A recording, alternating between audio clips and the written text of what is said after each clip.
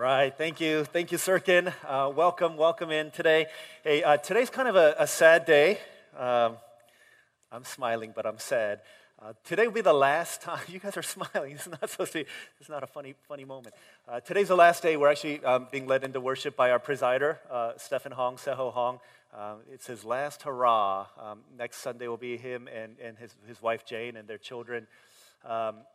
Grace and Joseph, their last week, they're moving to a distant Pacific island in order to spend a couple years bringing the gospel to people that they care about so deeply.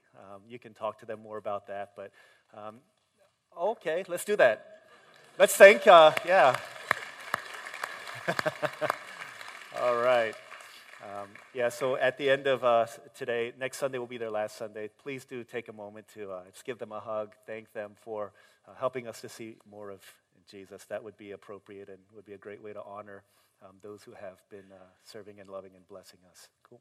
Hey, can you look to someone next to you and say, let's hear from God today? Can you say that? Let's hear from God. All right. All right. That was pretty good. Can you look at someone else and say, don't bother me? All right.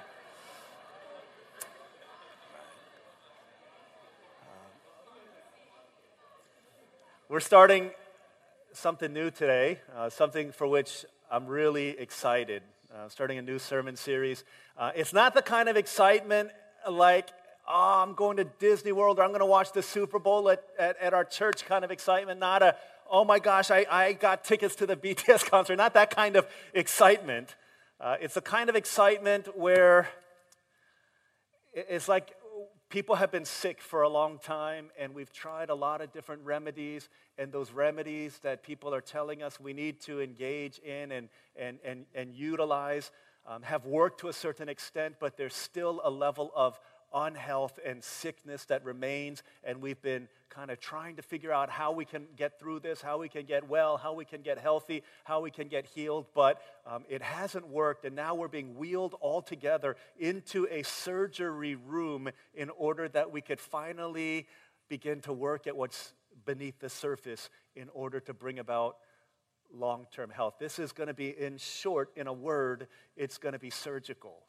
And it could get messy, and it could get bloody, and it could get yucky, and it could get difficult at times. But I think on the flip side of it, there's going to be a large modicum of healing that many of us will experience in freedom. Whom the Son sets free, who is free indeed. We're going to experience a lot more of that. And because of that, I'm super excited because I need that. I think we need that. And we're going to journey together because here's the thing. Here's the thing about emotionally healthy spirituality. That's the series that we're going through. And it's a book that was written by a man named Peter Scazzero. Information is in the insert of your bulletin about who he is and the books that I would recommend you looking at in order to kind of get the pump primed for this series here. But the thing about an emotionally healthy spirituality is that we often ignore the emotional component of our lives because we think in our minds we know what spiritual maturity is. So you look at somebody who you think is spiritually mature, and you look at them, and because you see them in a certain way, you're willing to overlook or gloss over the emotional unhealth in their lives and the emotional inconsistencies in their lives because you think with yourself, well, they're spiritually mature, and so it must not be that big a deal. But beneath the surface lurks something much deeper. You know that in an iceberg, you only see the 10% of it, and 90% is below the surface, but it's the 90%, it's the things unseen that make all the difference in the world. So what does that look like? You have a great spiritual figure who loves the Word of God, constantly quotes the Word of God, social media feed filled with quotes that talk about the greatness of God and these Bible verses, but when you talk to them, they're really mean and they're really angry and they're always looking down on people who do not meet their standards of spirituality. There's the person who's extremely gifted and who can work a crowd like nobody's business. Everybody loves them. They're the one that people want to be leading praise, or they're the one that people want to be speaking at conferences. But deep within, they realize the secret that they thrive off of the praise and adoration and the approval and the applause of people who tell them what a great job they're doing. There's the person who teaches Sunday school. They're a children's ministry teacher, a Sunday school teacher for second grade, whatever it is that they are, but they're teaching something. And so you see them as a spiritual hero to many, super sweet, super kind, always loving. But the more you begin to talk to them, the more you begin to realize that they're constantly playing the part of a victim so that they never need to take responsibility for the actions and the brokenness within their own lives. There are people like this all around. You see the missionary who's blazing trails, but along with that trail that they blaze into the jungles, there's a body count, there's carnage because of their inability to keep lasting relationships. They keep people at bay because of their fears and insecurities, because they think if anybody knew the real me, then they wouldn't like me, they wouldn't respect me, they wouldn't follow me. And so they keep people at a distance, and you see the fallout in their ministries. It's the person who's so supremely gifted in everything that they do, but it's covering up a bunch of secret addictions that if people found out, it would sink everything about their reputation. It's people like that. It's the godly mother that everybody looks at and says, wow, they're the matriarch of the house church or the matriarch of the church or whatever it is, but deep inside, their family knows the truth, that the reason they have such a sparkling image is because they lie to cover up the truth, and everyone else in the family knows it, and every time they say something, they think, well, that's just him being him or her being her, but they shake their heads knowing the truth, but they don't say anything because they've lived with that for their entire lives. It's the person who serves you so faithfully at church, faithful, steady, consistent, never fails to be there on time, but they've got a track record of broken relationships, not only broken, but of shady relationships, faulty relationships, ungodly relationships where you wonder, what are they thinking? Why do they continue to get into these unwise relationships? There are people like that all around, and we are okay with it because we think the emotional consistencies can be glossed over because we know what spiritual maturity looks like. And maybe that's where you are also. People look at you as a spiritual leader or as a spiritually mature person. They think, wow, I want to be in this guy's small group, this guy's house church, this guy's Bible study class. I want to follow her in this thing and her in that thing and be mentored by this person. But deep down inside, you know that on the surface, everything might be good, but below the surface, there's something bubbling up inside that you're worried about, that you're afraid that if this comes out, and in trauma and in high-pressure situations, high-octane situations, that stuff is going to come out, and you're worried because you know that there's got to be more than this. Whom the Son sets free is free indeed, but you're thinking to yourself, I don't really feel free. For all of my life, I've been following Christ. I found some measure of freedom, but I feel stuck in this place. Is that any of you? You're doing the right things on the outside, everything that people told you to be. In fact, you have a reputation. People think something of you, but deep in your heart, you realize that there's a brokenness. 90% of you is broken, and you're worried, and you're afraid, and you're stuck, and you're wondering why this is.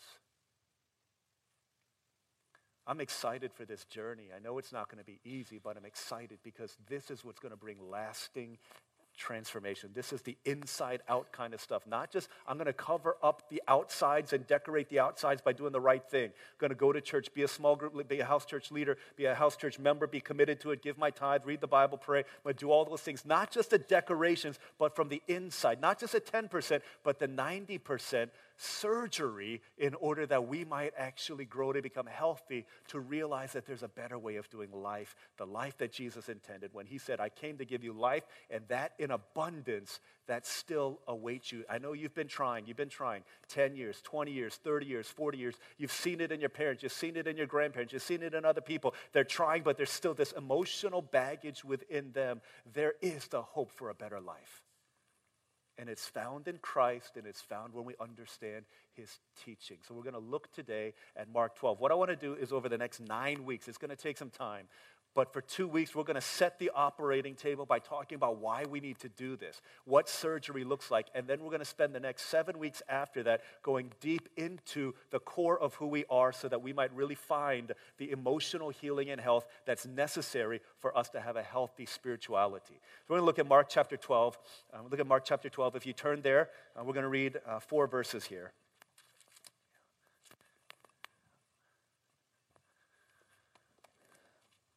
So famous passage, a famous teaching from Jesus that might be familiar with some of you if you've been in the church for some time. But we're going to try and look at this with fresh eyes and try and see what Jesus says about this huge, huge idea. Mark 12, 28 to 31, this is God's word. It says, one of the teachers of the law came and heard them debating. Noticing that Jesus had given them a good answer, he asked him, of all the commandments, which is the most important? The most important one, answered Jesus, is this.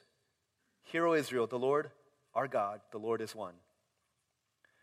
Love the Lord your God with all your heart and with all your soul and with all your mind and with all your strength. The second is this. Love your neighbor as yourself. There's no commandment greater than these. This is God's word. The great commandment. What's the most important thing? Okay, you know this, Harvest 201, right? It's to love God with all you are and to love your neighbor as much as you love yourself. The essence of life is love. The essence of life is your relationships. But what is Jesus saying? I think there's three things we're going to look at, really important here to set the table. Three things, okay? Three things that we see by either by direct, the words of Jesus, or by indirect application. Here's the first thing. You are a spiritual being. You're a spiritual person, but you're not just a spiritual person. Okay. You're a spiritual being, but you're not just a spiritual being. Look at what Jesus says. Most important thing is to love God, but he does not say, here's the most important thing, love the Lord your God with all of your soul. He doesn't say that. He says, love the Lord your God with all your heart and with all your soul and with all your mind and with all your strength. At least four parts of us. And then before he can go on to say anything else, he says, but there's a second, just like it, love your neighbor as yourself. In other words, here's what Jesus is saying.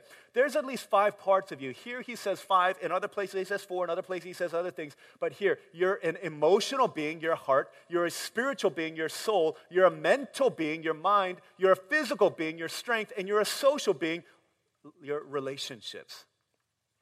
But a lot of times we only think, when it comes to what we need to do to change and to grow, we only think that we are spiritual beings. At least that's what the remedies that we're given, the remedies that we practice, make it seem like. Let me simply put it like this. Okay, let's just take the physical. You're riding your bike. Okay, you're riding your bike, or if you've got kids, your kid is riding a bike, and they fall off their bike and they come running inside to you. They've got a busted up knee. You're sitting on the sofa reading a book or watching TV. Kid comes running in, they say, oh, mommy, daddy, or, brother, sister, whoever it is, I cut my knee. What do you tell them to do? Or what do? You don't tell them, okay, just go pray about it for 10 minutes. You don't say that, right? Praying about it is helpful, but what do? You go wash that out, and then you put a Band-Aid on it, you put medicine on it. If you don't do that, then it will only fester and get worse and worse and worse if you leave it alone and tell them to just go pray. Very simple, right? Here's another, very simple. In the mental sense, okay, you're at school, you take a geometry test and you get a C on it because you forgot the principles of SOHCAHTOA, right? You know what I'm talking about? But you forget those things, and so you come home, you bring home your test, you got a C. Your dad or mom says, oh my gosh, you got a C, what happened? You're like, oh, I forgot about Chief SOHCAHTOA, sine, opposite, all that stuff. And so he says, oh, that's too bad. We want you to do better. Go pray. Does that happen? Well, maybe prayer is part of it, but what should he tell you to do? He should say, okay, go study your geometry book so that mentally you can be prepared so that you can take the test the next time. If you do not do that, if the answer to every failure on an exam is go pray, what's going to happen? You will never learn how to study. You're going to get bad grades. You're going to get C's or A minuses or whatever it is, and it's going to impact your future. What's the point here? This is overly simplified. I understand that. But the answer is not always to read the Bible and pray, because you're a spiritual being, but you're not just a spiritual being. So here you've got these challenges in your life, emotionally. Right? There are things that happen. Maybe you don't know how to deal with these things. You just have this outburst of anger. Or you're just dealing with this sadness that you can't shake. People tell you, hey, just snap out of it. You're like, I can't. My doctor says it's depression. Or you've got these challenges relationally. You feel insecure in the presence of older people. You feel afraid. You feel like every time you stand in front of people, you get this massive social anxiety. And people said, okay, just go read the Bible and pray. That might be helpful, and it is helpful, but it's not the only thing that's going to help you. In fact, a lot of times the reason we're stuck spiritually is because we're stuck emotionally.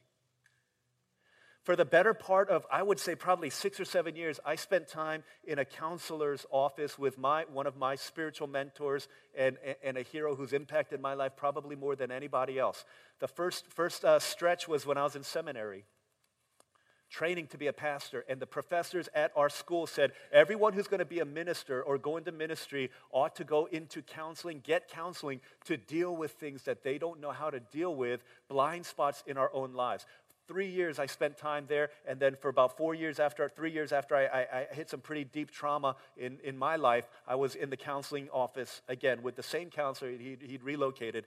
And when we started, nobody was doing counseling. It was seen as like, you got mental issues if you go to therapy.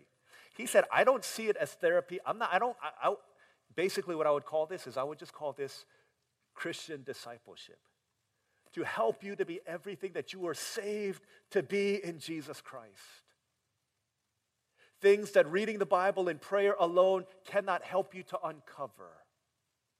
And so we dealt with a lot of things, and I found so much, even within the first 2 months, I found so much healing and so much of a sense of being detoxified from negative scripts that I had in my mind that I couldn't have if I was just reading the Bible and praying. There were blind spots. I didn't see them. I didn't know.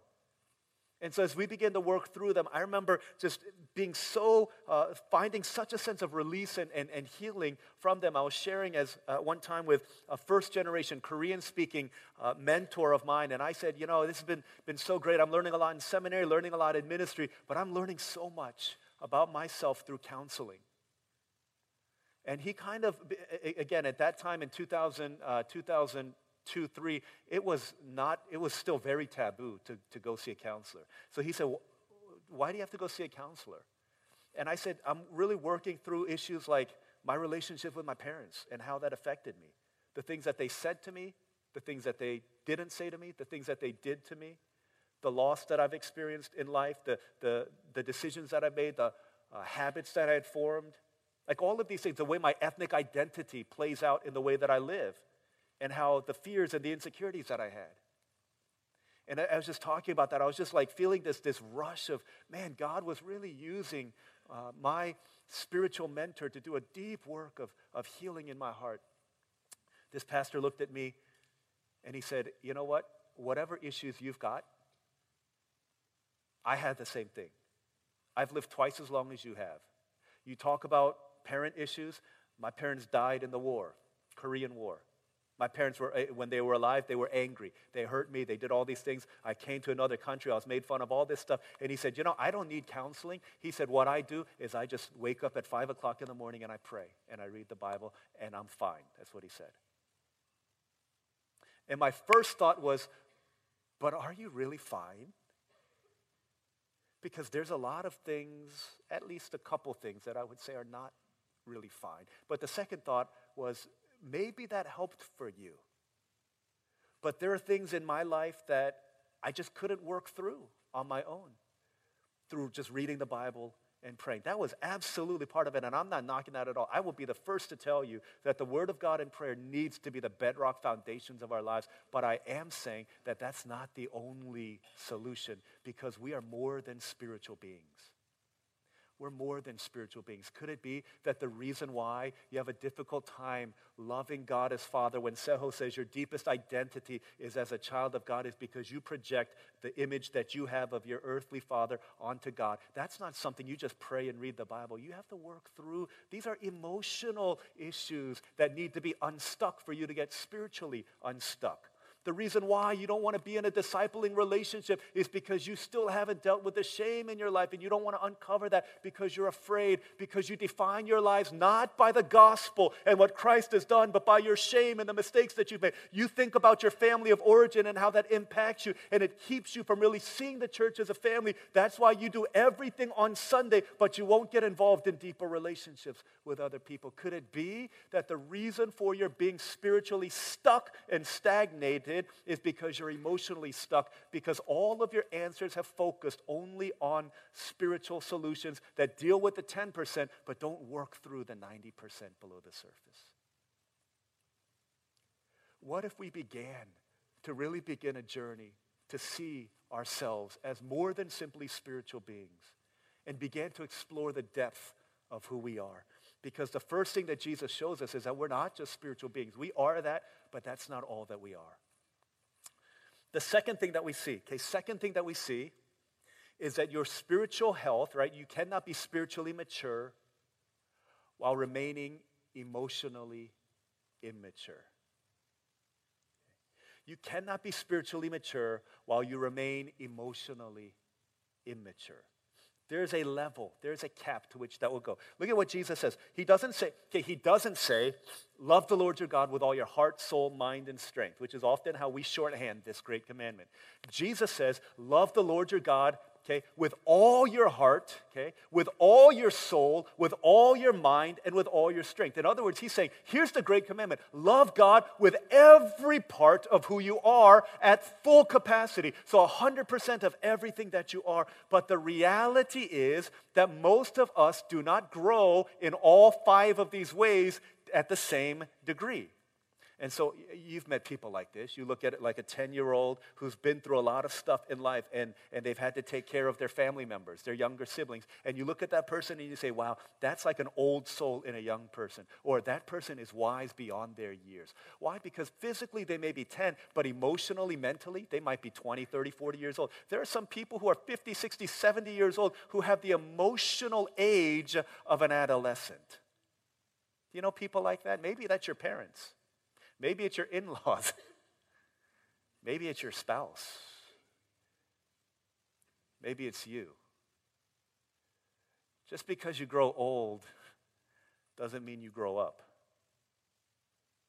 And a lot of us are stifled in our growth. We're getting older, but we're not getting more mature. Because we've just taken spiritual solutions and slapped them onto emotional problems that are going deeper and deeper and getting more and more buried beneath the surface, and the roots are going deeper into our lives, and we're wondering, why am I not changing? Why am I not changing? Why am I still so fearful still? Why am I so insecure still? Why can't I face the facts? Why do I always blame other people? Why do I always have to be right? Why do I always have to have the last word in the argument with my boyfriend, girlfriend, fiance, spouse? Why do I always have these things come up constantly? Why am I so afraid of abandonment? Because we've got these deep-rooted issues that it takes time for us to deal with. I remember one time being at a park in Oviedo, and there was a bunch of people playing basketball, and a couple of these guys had played, were playing college at University of Florida. They're from a local high school. And as they're playing basketball, just kind of watching them play, and one of the guys was playing defense, and someone called a foul on him.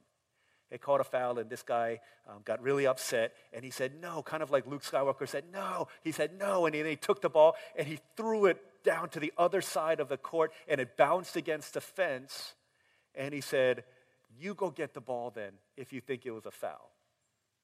And I thought to myself, man, he's 20 years old, but he's acting as if he was maybe a teenager, maybe a child, maybe the way that some of our young children would act. He was physically about 20, but emotionally he was not there. You think of people like that, right, who have come to a certain point in their maturity level that you would expect. This is why sometimes, here's some bonus dating relational advice for those of you sisters who are not in a relationship. Sometimes I'll say, hey, you want to know if someone is you want to get to know below the surface, beneath the surface of a guy that likes you or a guy that you like. Watch him when they play basketball or when they play sports or they play a game and they lose. Okay, watch how they react. Watch how they respond, because that's an indication of their emotional maturity. Do they handle it with grace? Someone said, they swear by this idea that he can tell how long a marriage is going to last by the wedding day. says when they feed each other the cake, how they do that, he says if one person gets it all over their face, if the other gets angry or vengeful or puts it all over their face, he says this marriage is not going to last. Because it's an indication to him of a lack of maturity at an emotional level. You cannot become spiritually mature while remaining emotionally immature. That's just the reality of the way of life. Right? We see this constantly in so many different facets of life. Where would you be? Where are you at an emotional level then? So you think about it, if you're really to look beneath the surface, what's going on? As you, inside your bulletin, there's a resource that allows you to do an assessment of your emotional health. I would ask you to do that, right? Not in there, you don't have to look at it now. It's just a website that you go to. Right? So you're going to do that right now. It's like 70 questions. It's going to take a long time. But to really think through that and to see, where am I?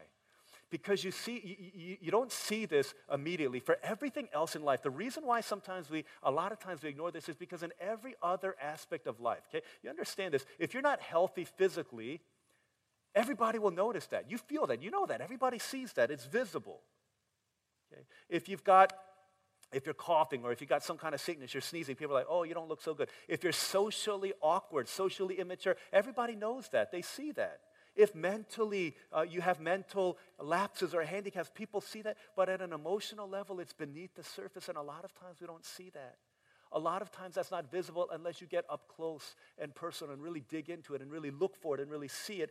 That's then and only then does that begin to come out. But it's the stuff in every area of life. It's the roots beneath the tree that determines how strong it's going to be.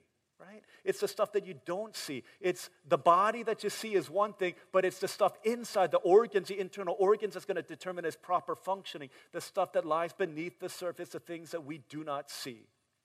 It's an iceberg, it's the same thing. It's a car, you see the body of the car and you can be impressed by it, but if the engine is failing, then that car is not worth purchasing because it's not going to get you very far. See, a lot of people have it going on okay on the outside, but on the inside there's an immaturity and there's a brokenness and there's a stuntedness because of things that we have not worked through. And you wonder why. Why am I not changing? Why am I not growing? Because while we're spiritual, that's not the only part of us. How do you know? Here's the best way to tell, and here's the last thing, the third thing we're going to see. Okay? Your emotional health, your emotional health will be seen in the health of your relationships. Jesus says, you get this first thing right, love God with everything within you. And then he says in verse 31, the second is this, love your neighbor as yourself. If you've got the love your God part right, then out of the overflow of that place, you're going to begin to love the people around you. Okay, you're going to love them because the way that you see your emotional, spiritual wellness, it's seen in your relationships. Love your neighbor as yourself. Not the neighbors that we choose, but the neighbors that we have. The neighbors in your house church. The ones that you want to avoid. The ones that you don't want to invite to your birthday party, but you know that you should. How do you deal with that? What do you do with that? The neighbors that you have, the people that you work with, your classmates, your parents, the people that you live with, the people that you can't escape. Love them as much as you love yourself. Oh, of course I love my kids, but is that what is demonstrated when push comes to shove? So I was introduced to this idea of emotionally healthy spirituality when I was in a mentoring group with 10 of my closest friends. We're all Asian American pastors. We're all involved in ministry. We've been doing it for quite some time. But one of the questions as we were preparing for this, as we study, and we would meet every 6 months over a period of many years, and the things that we would talk about was brokenness in our hearts, in our churches, and in our world. And the initial question that was asked of us, we had a series of questions that we asked, had to write papers on. Talk about how you deal with conflict. Talk about a broken relationship and how you work through that. Talk about someone who hurt you. Talk about someone who hurt you. And all of these things were symptomatic, right? Outplaying of an emotional brokenness. I know not everyone in here is Asian, but can I kind of press this a little bit for those of us who are, and to help us to understand, because each of our culture brings something to it. Asians typically are not very good at dealing with our emotions. Right? Typically, the stereotype, and again, stereotypes are there because it's typical, it's not everybody, okay? But hear me out. I know for Chinese Americans, Korean Americans, Chinese Koreans, expressing verbally our emotions is not something that we're very good at doing. How many times have you heard your Asian parents tell you that they loved you? Do you know that they do they love? Well, of course. How do you know? Because they ask me, did I eat my food? Right? What am I eating? They make me food. They do my laundry. They fold. They iron my clothes. That's how we know that they love us. But it's rare that you actually hear that, right? It's rare that we hear that, and we work through a lot of baggage when it comes to our emotions as Asian American people. Not just Asian American, but for all of us. But let me just illustrate this. Olivia, my wife, went to a high school called Woodson High School in Northern Virginia. Woodson High School is about 50% Korean American, right, which is crazy. They have they had when I was in high school, a different high school. At that high school, they had were the state champions in wrestling. They had constant, like in almost every weight class, they had people who placed in the top 5 in state. But the wrestling coach said, and one of my friends who wrestled said this. He said, "I love those Korean wrestlers." Okay, that's what he said. On my team, because this is what he said. He said they have that kimchi temper in them. What does that even mean? I don't know, but the Koreans on his wrestling team had this like fire in them. There's a book that came out recently called Korean Cool or something like that, written by a lady named Yoonhee Hong, and she also writes in that a section about this Korean concept called Han. It's something that's in the DNA of every Korean American, every Korean, ethnically Korean person. It's in me, and it's in others, and if you watch K-pop too long, you'll get it also. But it's basically this idea of this anger that we Korean people have. Maybe some of you are like, no, not me, but maybe it's latent and dormant and below the surface. But the way that she describes, and the way that other sociologists describe it, it's this anger that leads to, it's a mental illness now called hwabyung, which means anger illness. It's actually in the DSM, the Diagnostic Manual for Mental Illnesses. And it's an ethnic-specific disease, it says. See, Han is this idea that comes from 5,000 years of pent-up rage.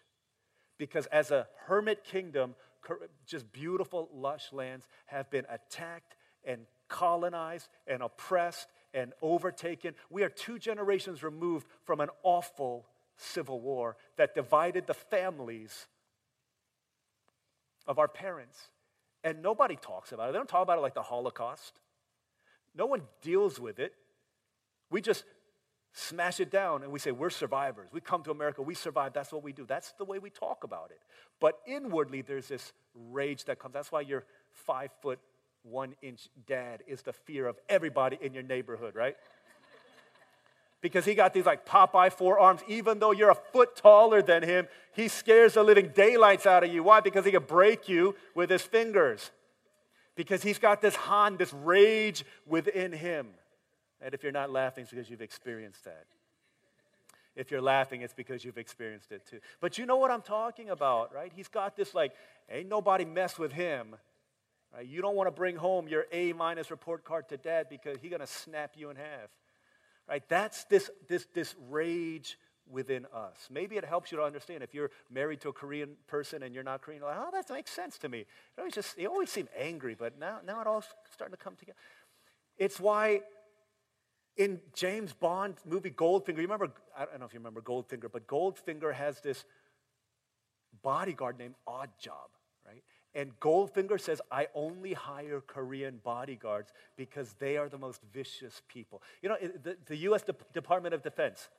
Okay, you laugh, but this is in your DNA, okay? Understand this. Okay, U.S. Department of Defense. This part wasn't supposed to be funny, but that's fine. Emotionally, I don't know what's going on with you, but the U.S. Department of Defense, after the Vietnam War, they wrote a report and they said the one people the Vietnamese feared the most were the Koreans. I don't know why that's so funny. Do you remember a couple years back, Korean Air has a CEO and he has a daughter. He's riding first class in it.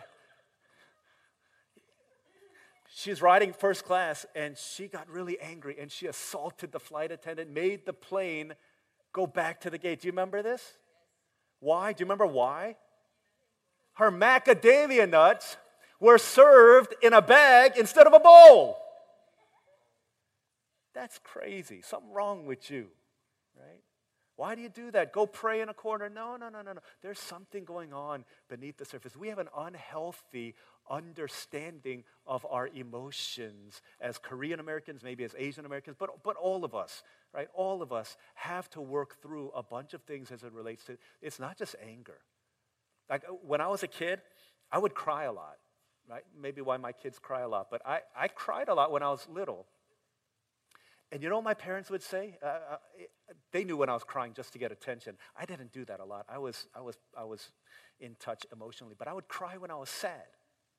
I'd cry when I was sad, and you know what my parents would say to me? It didn't matter if I was at home and nobody was there, or if I was at church, or at my friend's house, my parents' friend's house, I was at Kmart, didn't matter where I was. I would just start crying. When I would start crying, they would say this Korean word, they would say, "Duk."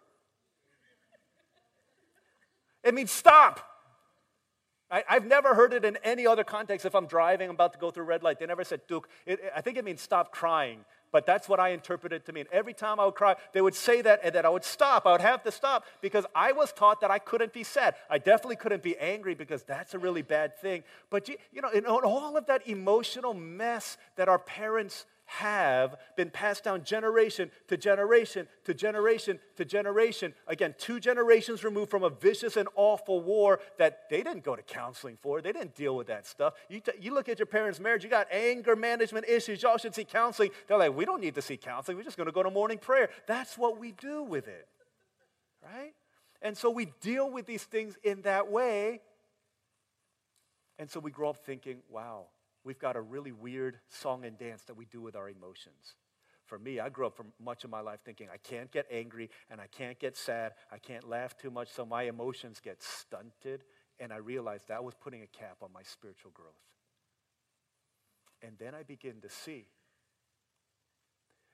that relationally Jesus did get angry. He got very angry at times, angry enough that he would flip over a bunch of tables, that Jesus would cry when his friend died and he saw the effect that it had on other people. He knew that he was going there in order to raise the dude from the dead, but he still cried. Do you understand this? He knew how the story would end, but it didn't stop him from crying during the sad parts in the middle of the story.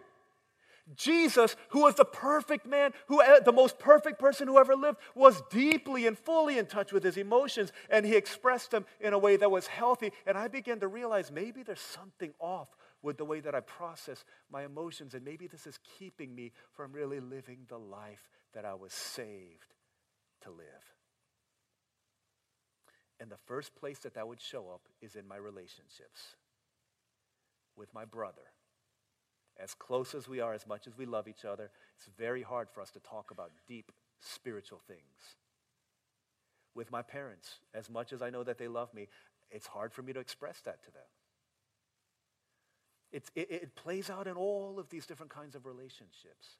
How do you know how emotionally healthy you are? It's going to be seen in the health of your relationships, not the ones that you choose, because I can be great with Olive. I can kiss her and I can tell her I love her and all these things. I can do that with Elise and do that with, I can hug you at the door. But it's not about the people that I choose to be my neighbor. It's the people that God's already put in my life. How do I relate to people like them? Because my emotional health is going to be seen in the health of my relationships, every one of them.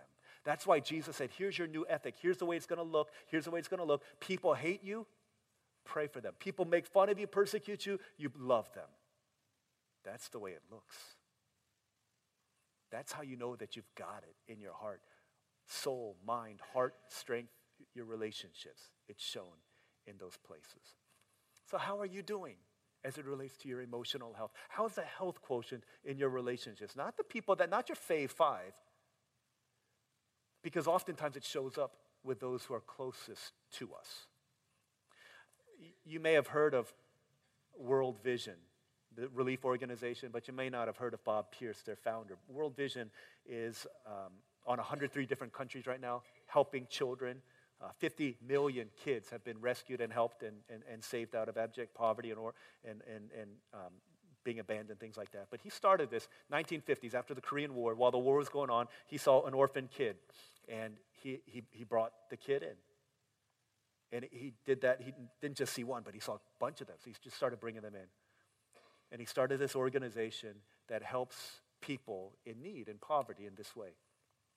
So he started this organization called World Vision, and people would, his friends were like, dude, he's a man on a mission.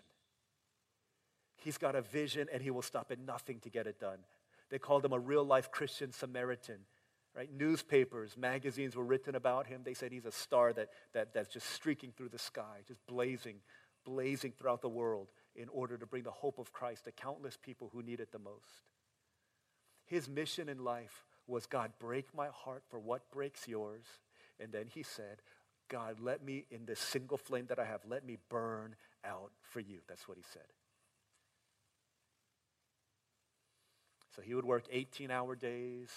He would go from country to country to establish World Vision bases, and constantly jet-lagged, emotional tank depleted. And so while he was changing the world out there, it was affecting the people closest to him in ways that he had no idea. And so one day he was traveling with his wife, doing relief work, and he got a phone call from America. It was his daughter. And she said, Dad, can you please come home? I really need you. So his wife said, Bob, I really think you should go home. Let's go home. And he said, I can't. I got to go to Vietnam. They need me out there. Why don't you just go and take care of things? And so wife left, and went, and to her shock when she got home, she saw her daughter recovering after an attempted suicide in the hospital. And she said, I just needed to feel Dad's arms around me. But I knew he wouldn't come home. Because he was doing the work of God, spiritual things, important things, things that were changing the world, while he was losing the world at home. And 2 years later, his daughter did take her life. His marriage fell apart. He would go years, Pete Scazzaro says, without talking to his wife. Estranged from all of his family members, on his deathbed, he made reconciliation with them. But for those many, many years, the people close to him suffered in silence as well as verbally and vocally. The board of directors that he had created for World Vision forced his resignation because they couldn't deal with his emotional outbursts and anger, and it got worse and worse and worse, because while the 10% was flourishing and thriving, the 90% was rotting worse and worse and worse, and the corruption blew up all over the people who needed him the most. Because you see, when your spiritual life is up here, your physical life is up here, but the other parts of you, your emotional life, are down here, relationally is down here. When these are together, it's called integration, an integrated life, integrity. But when there's a disconnect, there is a lack of integration, a disintegration of your life. And what ends up happening whenever there's disintegration of a foundation is that eventually there will be a crash. And who's going to feel it the most? It's the ones that you least want to feel it.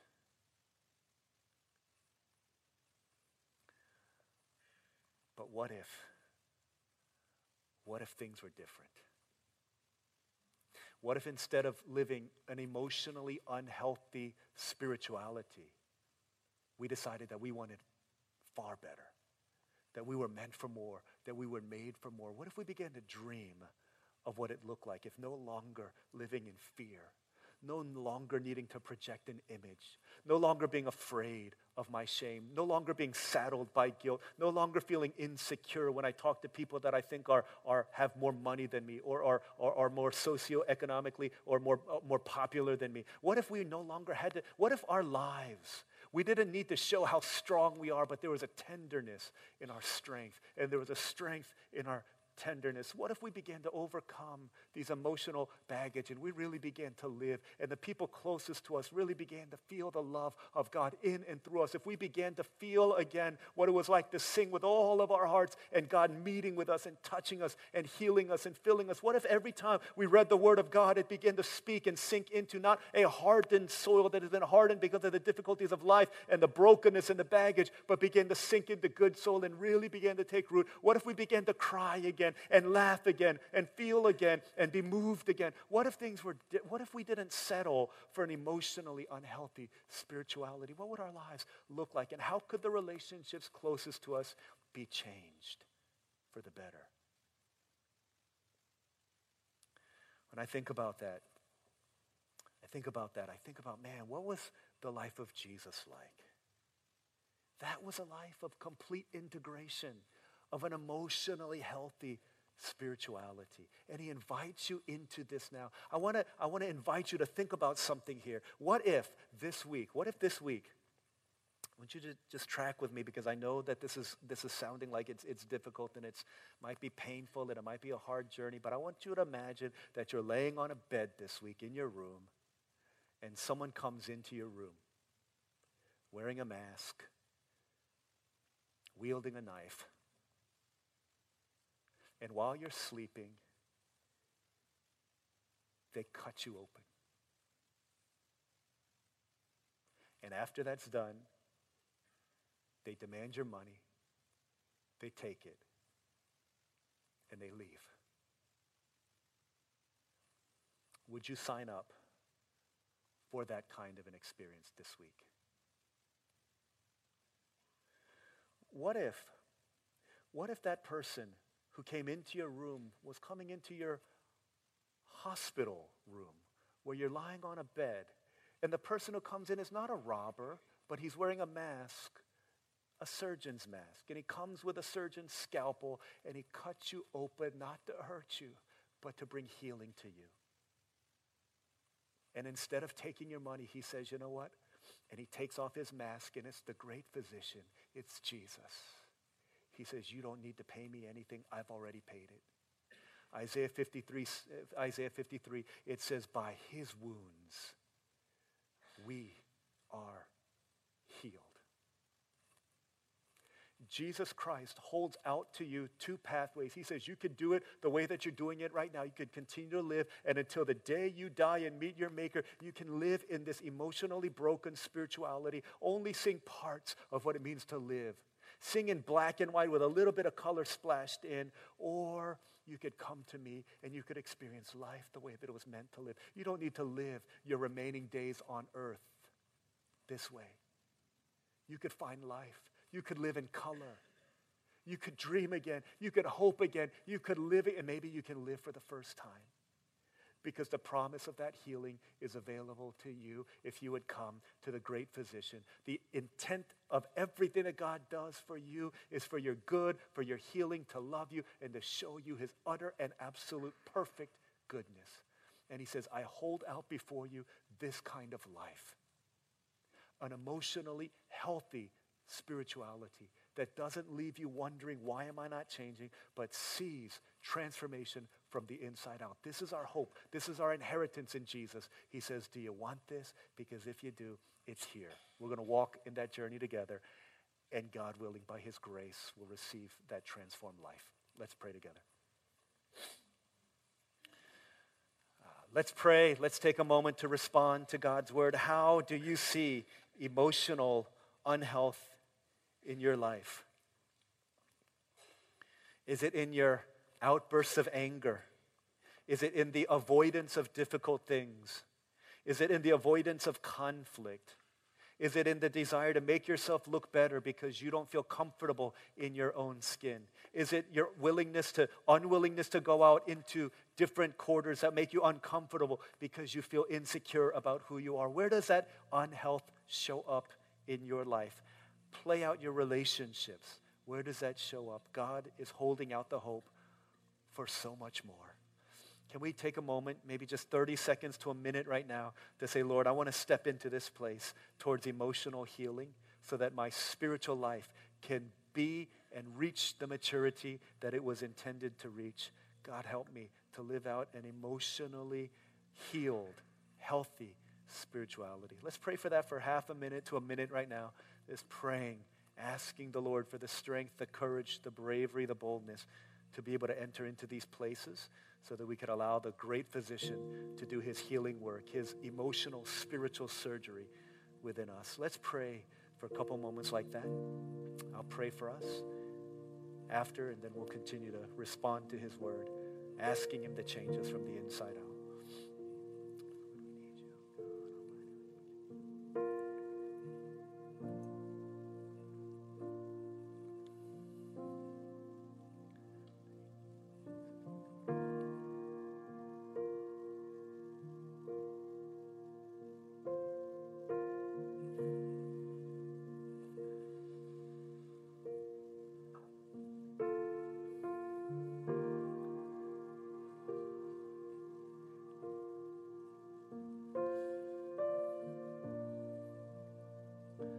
Father in heaven, we come to you this morning